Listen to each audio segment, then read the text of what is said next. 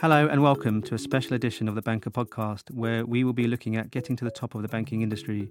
I'll be talking to senior bankers and discussing their career progression and the challenges they faced. I'm Burhan Kabbai, Europe Editor at The Banker, and I'm joined by Kirsty Morris, Managing Director of Specialist Sales and Commercial Strategy at Barclays, and Sarah Courtney Dockett, Senior Private Banker at Citi. I'm just interested in your journey, Kirsty, to this episode is called Getting to the Top of the Banking Industry. So really want to talk to you about your career progression, the challenges and the advice you'd give. So firstly, could you sort of explain what your journey's been like, your route in banking? It was a little bit by mistake, to be honest. I had great ambitions to be a geologist, working for the USGS at some point when I was at school. So didn't particularly see myself as a banker. And in nearly 24 years in, I'm not sure I think of myself as a banker, but I am, and I have been for nearly 24 years. I got offered a job temping. I was actually offered two roles. It was before I went to university. And I had temping at another bank and temping at Barclays. And Barclays actually paid 10p more an hour. So that swung it. So that's how I ended up at Barclays. Decided to stay, took on a permanent role, literally was making tea in my first role.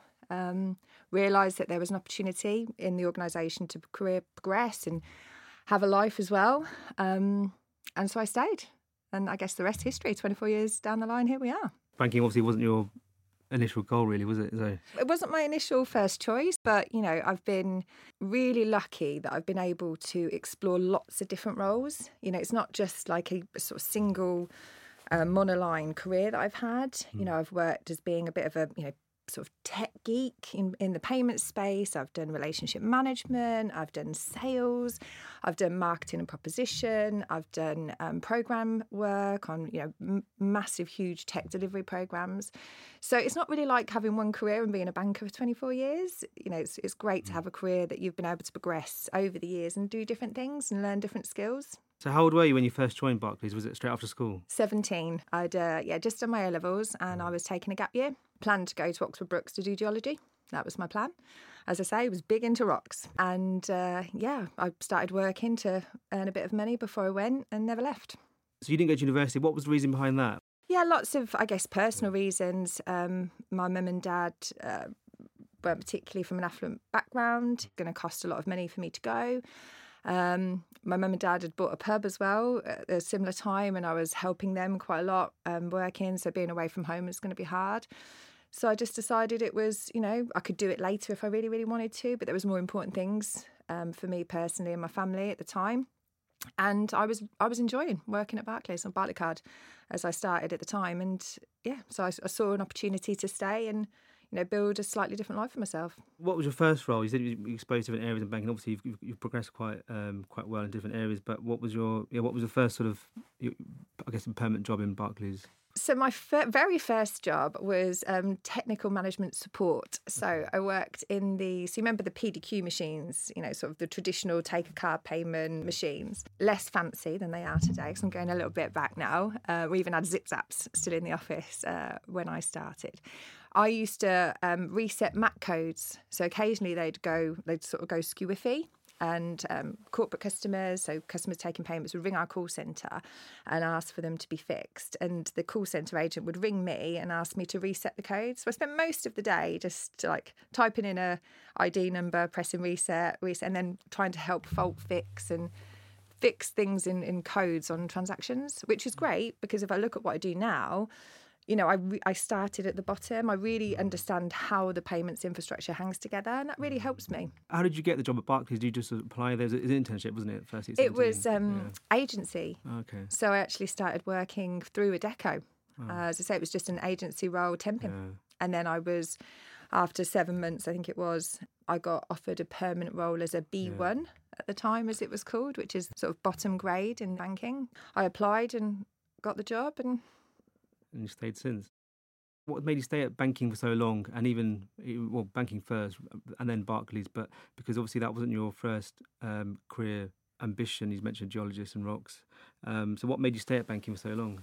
From the outset, I was in payments, which I still bit of a payments geek, honestly. It's a fascinating space to be in. And over the sort of 20 years that I've been in payments, there's been huge, seismic changes in the payment space, which has been interesting. So it's kept me really interested. I think I saw an opportunity to have a career. I found out early on that I was probably quite good at sales and relationship and commerciality. Maybe it comes from my dad being a market trader and then a publican, but sort of seeing businesses work from the ground up and understanding, just basic sort of economics of business. I realised that I could apply a lot of that knowledge, and it was something that I could take through banking and payments. I also have always really liked the fact that banking and payments is really in the fabric of the economy. It's huge. It's part of everyone's life. Everyday life. It is. It's something that matters to everybody. Over the years, I've had loads of debate with family and friends about different aspects of payments and banking because everyone does have an opinion on it. So I guess that's why I stayed. The reason I stayed at Barclays all these years is because they've afforded me the opportunity to have a family. I'm really, really lucky. 3 beautiful children and a new puppy. So that's fascinating and exciting. Not at all hard work. So I've had a really great work-life balance. I've also been, I feel like I've played my part in changing some of the some of the D&I agenda, particularly in the payment space and the journey that I've been on. And that's been a really important part for me of starting to give quite a bit back. So, and they're all the reasons that I've stayed in Barclays and not really, seen a better opportunity outside than the one that I have and what I'm doing in the organisation I'm in. I guess it can be quite challenging having a family, trying to pursue a career. What was most challenging about sort of managing that work-life balance for you? Yeah, I mean, I'd be lying if I said it at times it hadn't been really hard. It has. There've been points in my career, particularly when my children were really, really young, trying to manage, sort of 3 or 4-year-old and commuting to Canary Wharf. I live in Northampton. And actually, I came back to Northampton to work in a different role and found out I was pregnant with my second daughter, which, then have real mum guilt and work worry. But my boss at the time was absolutely fantastic, real, I guess, part of that journey that Barclays has been on. As I've gone through those maternity leaves, I've got, say, 3 children. It's been fully supported. I felt fine about going off and coming back. And actually, when I came back after my second daughter, this was in, I think, my second director role. And I think I was a female sales director, which at the time it was a relatively male-dominated space, sales and sort of relationship management. So being a female sales director was a really important role for me.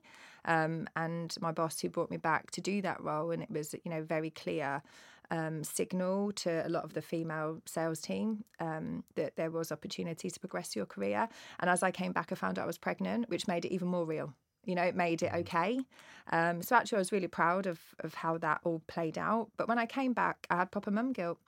And what I found helped me quite a lot, and I think it helped a lot of the people that I worked with at the time as I talked about it.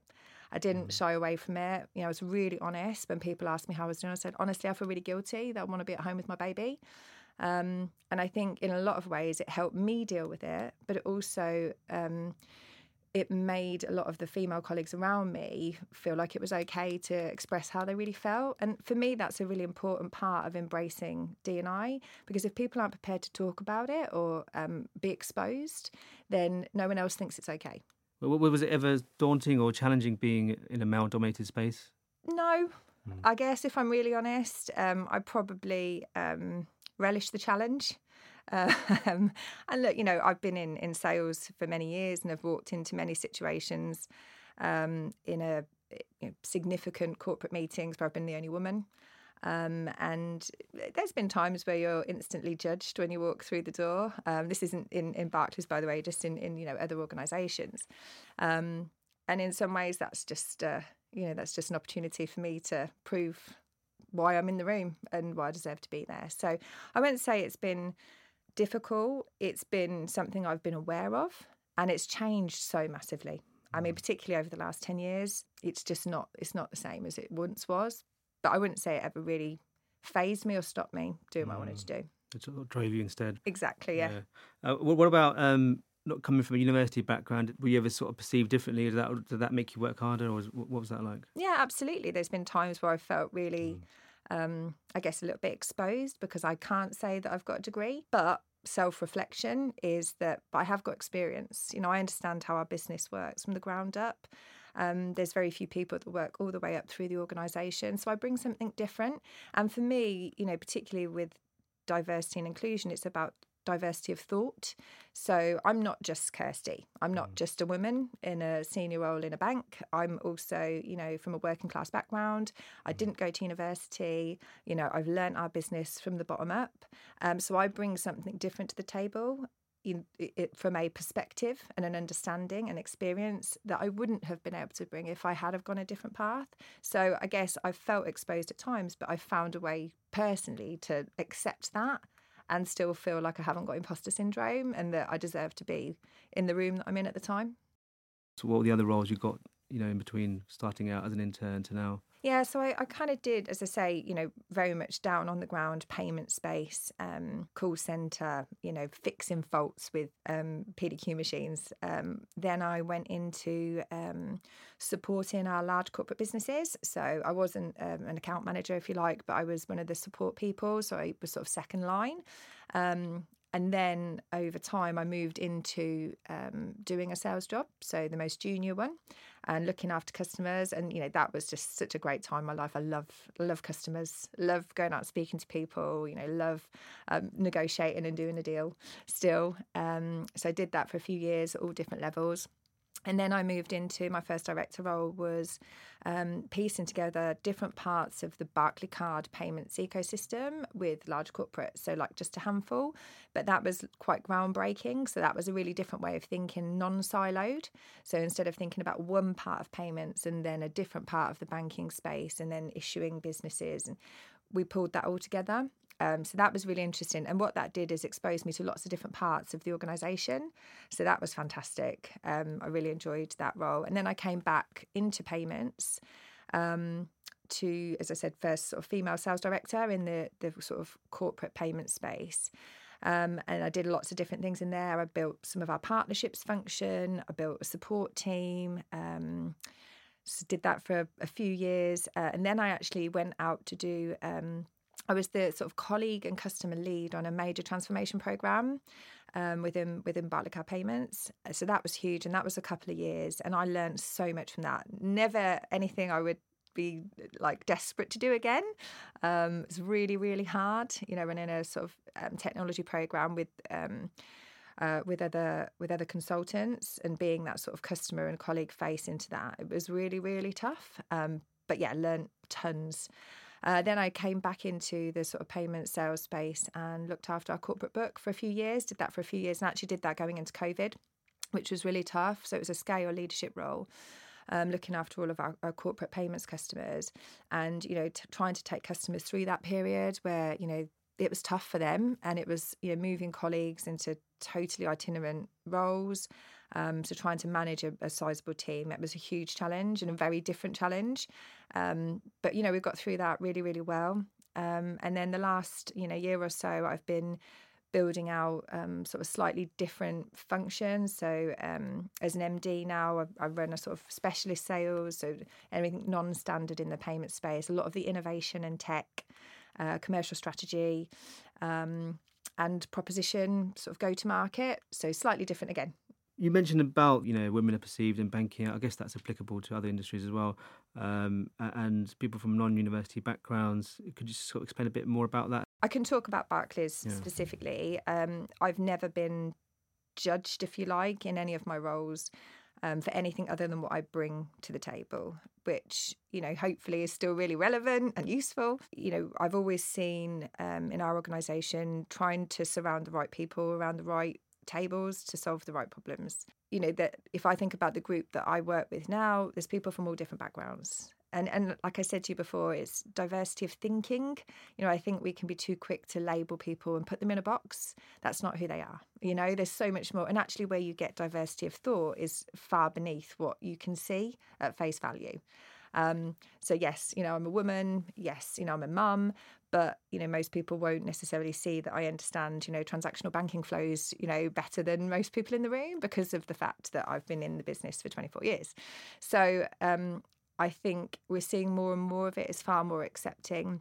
And it's far more considered.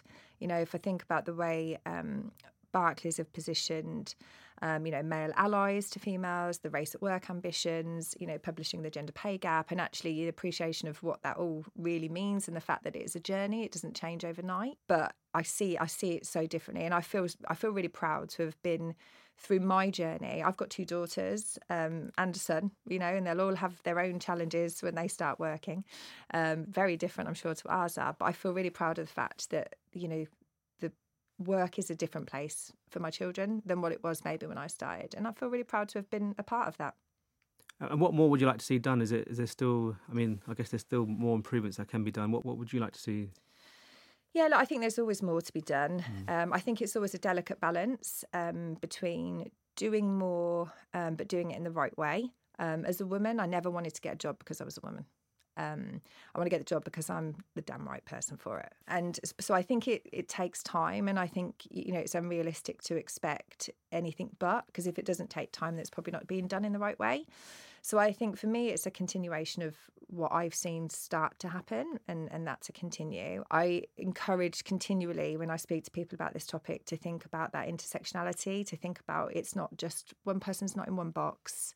What makes me and you is so much more than, what you might get in the first 5 minutes of seeing somebody.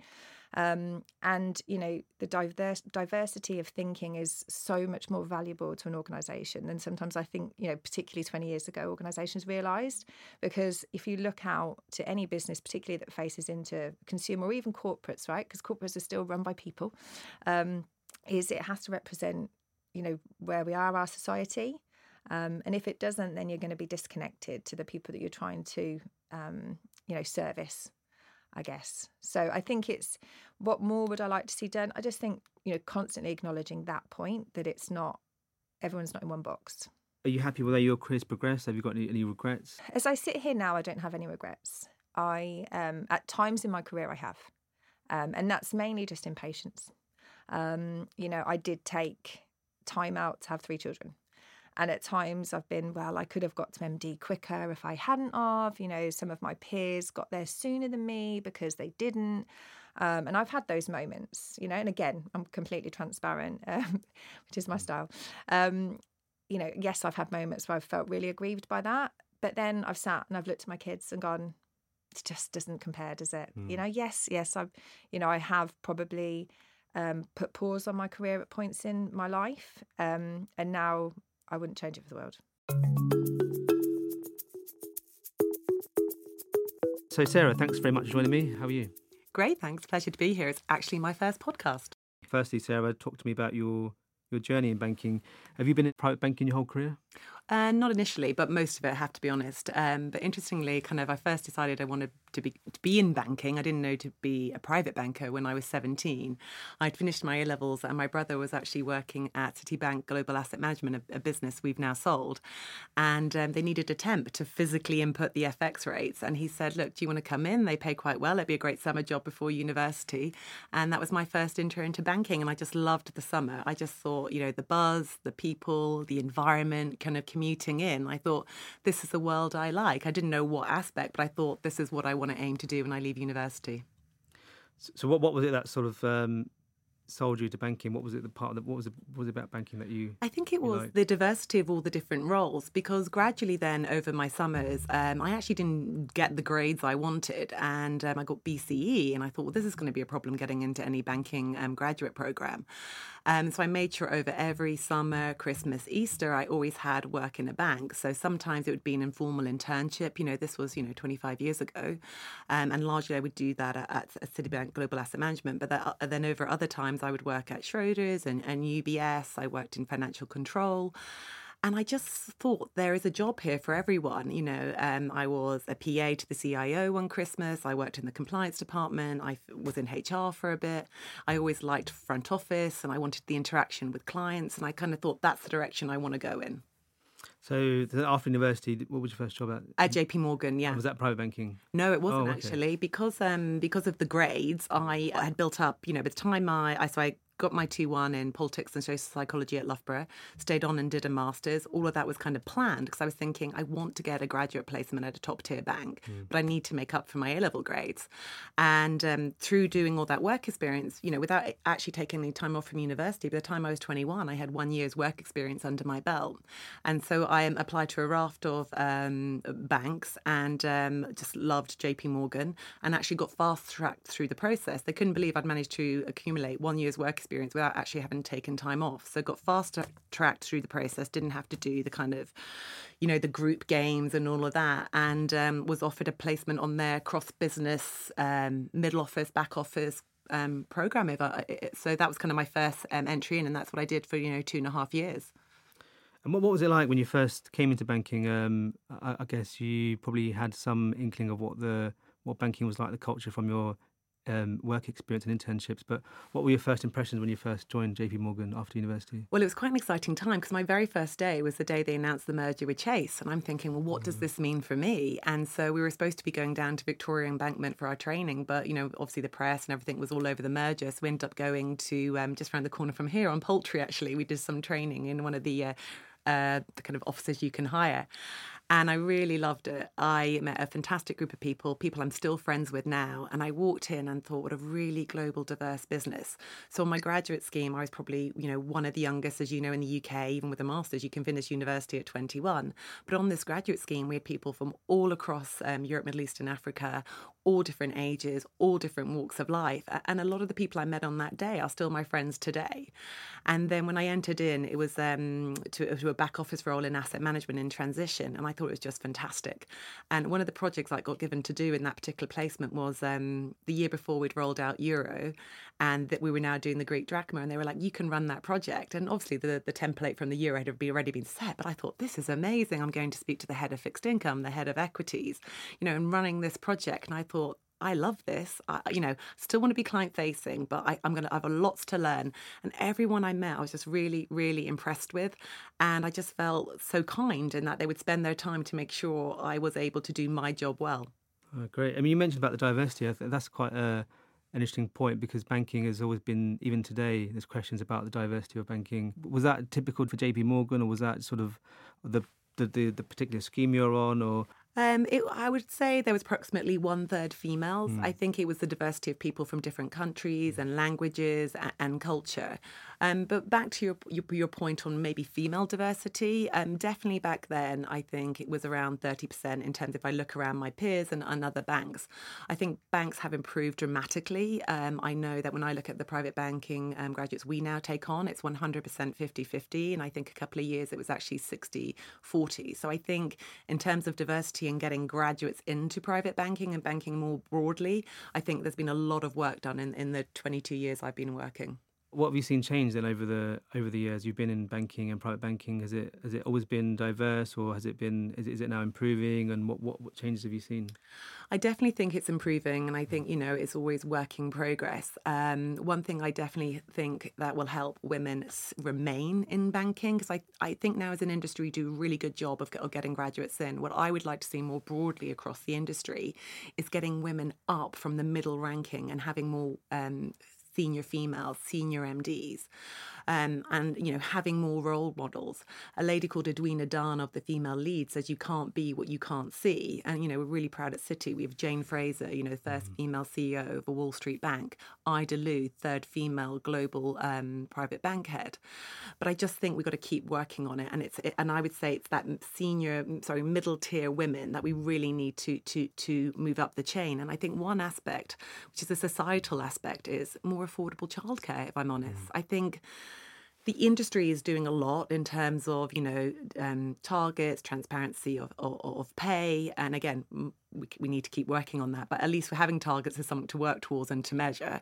But I think the affordable access to childcare is a really key issue. If I look at my own personal journey, I've had my 2 children at City, and the first time round, first child went to nursery, and then I had a bit of a gap.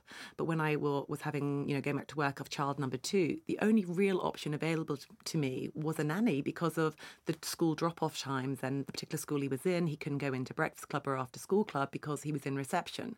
And so luckily enough, I was able to afford that. But I think to keep and retain more women in the workforce, access to affordable childcare is really key. Yeah, that's an interesting point. You mentioned about Jane Fraser being the CEO. Since Jane's been at the helm of City, have you seen changes in place and a more sort of promotion of diversity of women and of other cultures, a big sort of shift? Well, I mean, Jane Fraser speaks openly about being, about empathy, being a bank with a soul. What I'm pleased to say is that a lot of the great work was already in progress. One of the things that we did, 5 years ago in the private bank in EMEA at City was we set up a female network. And the reason was, particularly some of the senior females, we were having a lot of conversations in the toilets. I'm not joking. People were saying, how have you got your flexible working arrangement? How did you come back from maternity leave? And we thought, this is ridiculous. We need to take the conversations out of, having a conversation around a basin and create forums. So we set up our female network with 3 key pillars, really. The first is, the recruitment, promotion and retention of our own female talent. The second is a focus on, Ida Lucourt talks about the family. So not just next gen, but the spouses, be they male or female. And then also thirdly, kind of PR and brand. We want to be a destination of choice for, females and diverse talent to come and work at, but also we want female clients to feel they have a home with us. And this is the Internal Women Network that Yes. you've created, Yeah. Which includes the Women in Wealth campaign that you've worked on as well. Yeah. I mean, the Women in Wealth campaign, I think, is absolutely critical. I mean, it's well documented that, women currently control 30% of the world's wealth, and that's growing to 55% by 2030. So all the banking industry needs to be focused on that. But I think, we're not trying to create a particular product or anything like that. It's just making sure, and I've spoken to a number of my female clients, and I said, what are your thoughts and what are your experiences? And the experiences are very varied, if I'm honest. It ranges from, if they inherited the wealth feeling unprepared, whether they be male or female, the family never talked about wealth. So, what can we do as a bank to help that? So by partnering with external organisations, we have dinners where we address this, or podcasts on how to raise responsible and grounded children. A couple of other women have expressed an interest in learning about finance and in a way to do it that's accessible and relatable to them.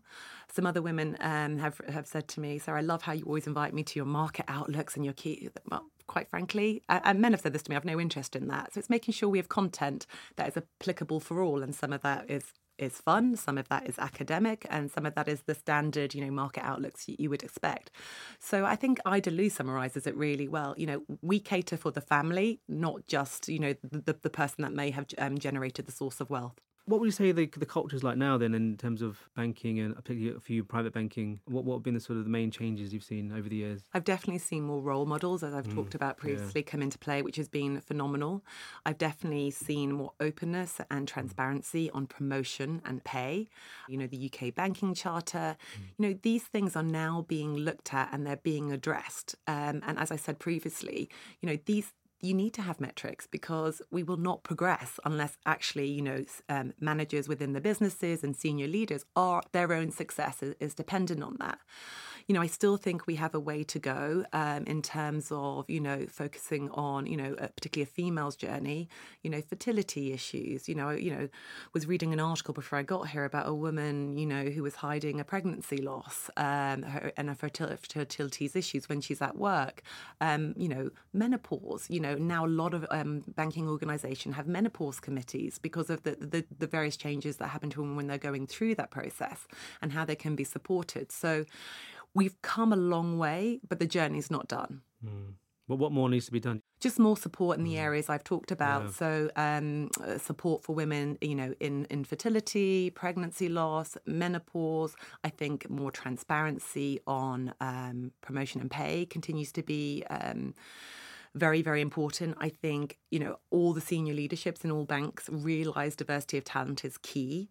I think I'd probably like to see more training of our male colleagues and male managers, if I'm honest, in the middle ranking, because if they've never managed a female or diverse talent, I think we need to have training programs to make sure that they are equipped to be able to handle,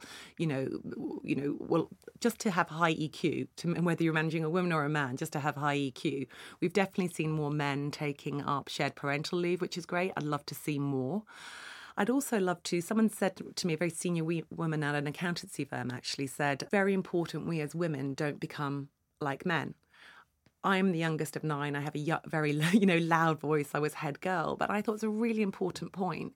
We want each woman to have a voice at the table, regardless of if they're maybe perhaps shyer or more introvert. So it's allowing the industry to respond and see and value those women perhaps with a quieter voice. That's a really, really good point. And now going back to your journey in banking, so you talked about how you entered banking at JP Morgan. What were the steps after that? So how did you get into private banking, and what came after that? Yeah, leading up to now. So I joined on the cross-business graduate programme, as I said, and first rotation was in an operations back office role.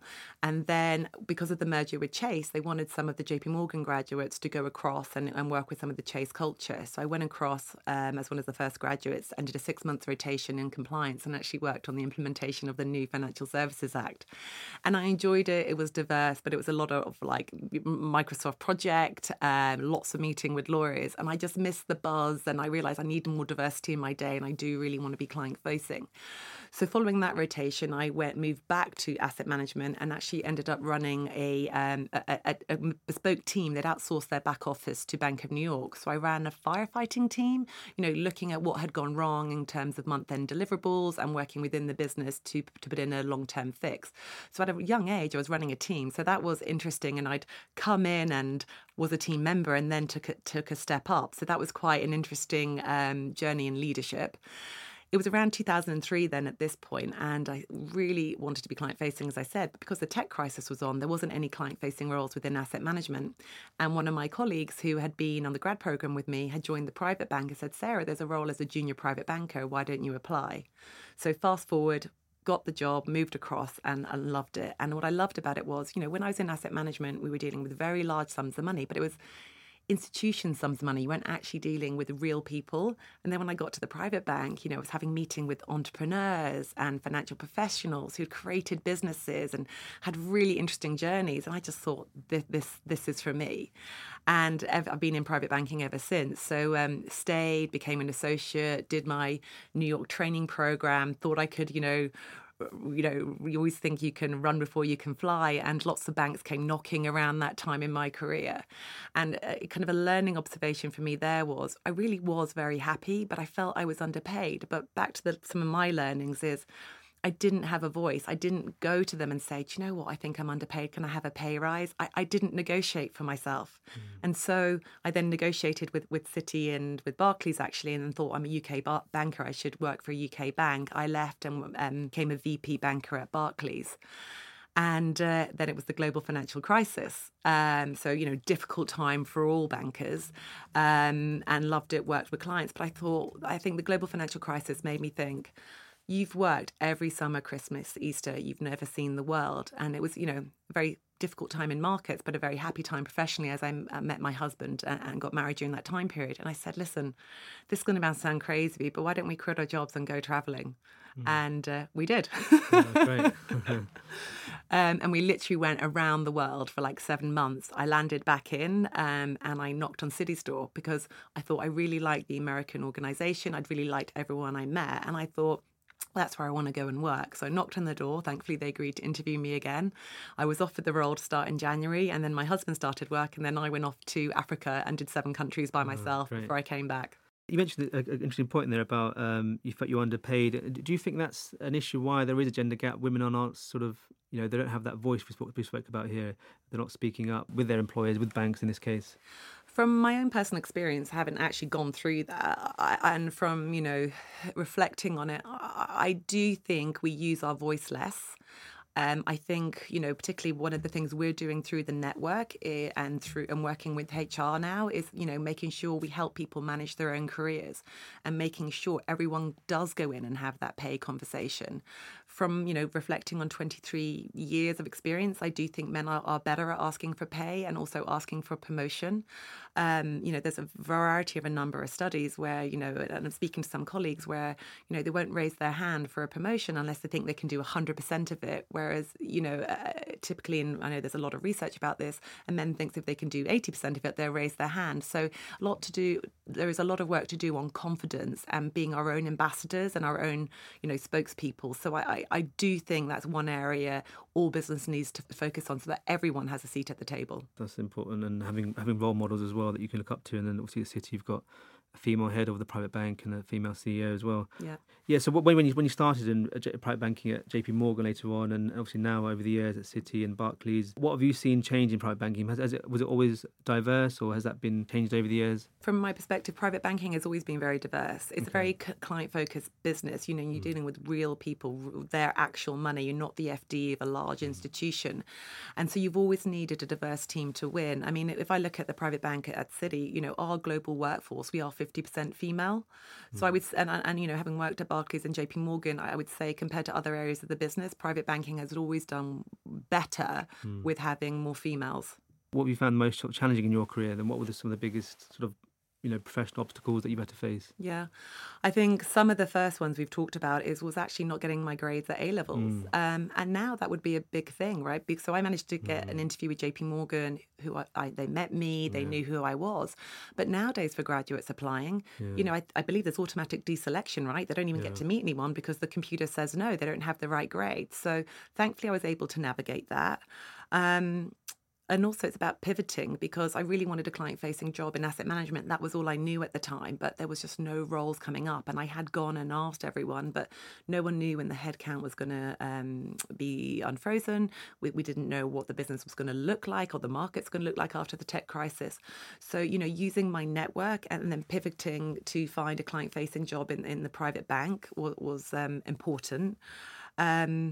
I've also mentioned about learning to negotiate and advocate for myself in terms of promotion. One of the things I realised when I left JP Morgan, on reflection, looking back, I was really, really happy. I really liked the team and the culture. So I would have probably stayed there longer if I'd used my own voice to negotiate a pay rise. So using your own voice and being your own ambassador has been something over the years I've worked on, and that has helped me, overcome obstacles.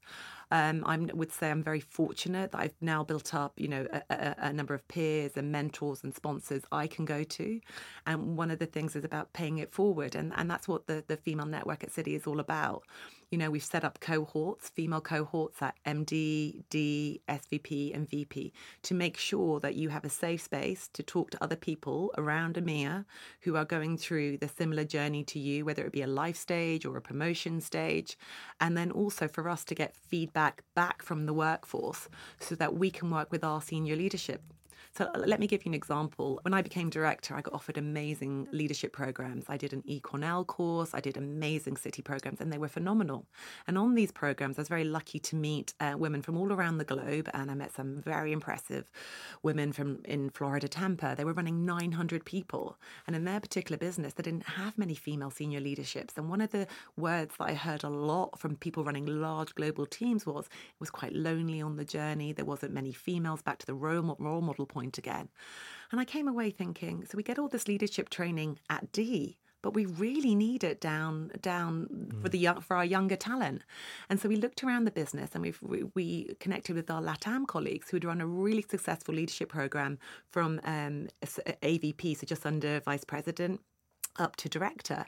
And I said, we need to do this in EMEA. And so that we went to our senior leadership, Luigi Piccarini, who was very, very supportive, and said, listen, this is what we're hearing from the cohorts. This is our experience. Said, absolutely, let's execute it. So we've just rolled it out in EMEA. And I'm really pleased to say by having a collective voice in the private bank, we are now having a global program for all our junior female talent, and we're doing specialized training for our managers for managing diverse talent. So the advantage of the network is that collective voice to make change happen. Great stuff. You mentioned there about that nowadays. It's it's a deselection process, looking at grades and sort of numbers and sort of statistics. But in your time, you're obviously quite fortunate. You utilise your networking skills and to get onto the ladder at JP Morgan. Is that an issue? And what can banks do to sort of not just look at grades but look at the individuals? I think there's a number of different ways we can do that. One of the great things we've been doing at Citi is women returners. So women who've taken time out of the workforce, not necessarily just for, childcare reasons. It could be, carer reasons or to try another career. Believe we've run 3 programs now where, women come into the workforce. They have a 6-month placement, which is and I think Citi does it really well because I've been to talk to other banks and it wasn't as successful for this main reason. Luigi from the centre took the cost of the person. So people would, of course, put their hand up for a free resource. Whereas in other institutions, which it didn't fare so well, if you have a head count, are you going to take a more experienced person or will you take the risk on the person that's been out of the workforce? So that they found that they weren't recruiting as many women returners. But by doing it this way, I really think that was kind of key to the success. And it's been phenomenal. I have an amazing woman that works in my team. She took 20 years out. She raised children, but also she ran a successful business. She's been involved in a multi-million-pound charity campaign. She's come back in the later stages of her career and she is phenomenal and she brings a completely different view to the business than a young graduate walking in off the street. So I think looking at diverse pools of talent is definitely one area. We also have just started a social mobility network and thinking how can we recruit? So it's by not going to the standard universities. It's by setting up intern programs, by going out to schools and finding alternative programs where it isn't just about the degree because they may not have been afforded to be able to go to university. Yeah, that's quite important, having a different outlook on it's diversity of thought, isn't it? And diversity of experience as well. That's quite important. I guess the last thing is if you've had any sort of, regrets in your career or things you could have done or should have done, are there anything that come to mind in that respect? Do you know what? I think I'm very fortunate to say I don't have any regrets. I've definitely shared lessons I've learned. And if I was to give advice to my younger self, I would say, use your voice, believe in yourself, and, you are capable, you have a seat at that table, so negotiate. I have to say I've really enjoyed my time working. I've made a lot of really good friends across different banks and different institutions. And I think it's something to say when you wake up in the morning and enjoy going into the office that I'm definitely in the right home and the right place and the right career for me. So that was Kirsty and Sarah talking about their journeys in banking. To listen to more of our podcasts, please visit thebanker.com and other podcast streaming platforms.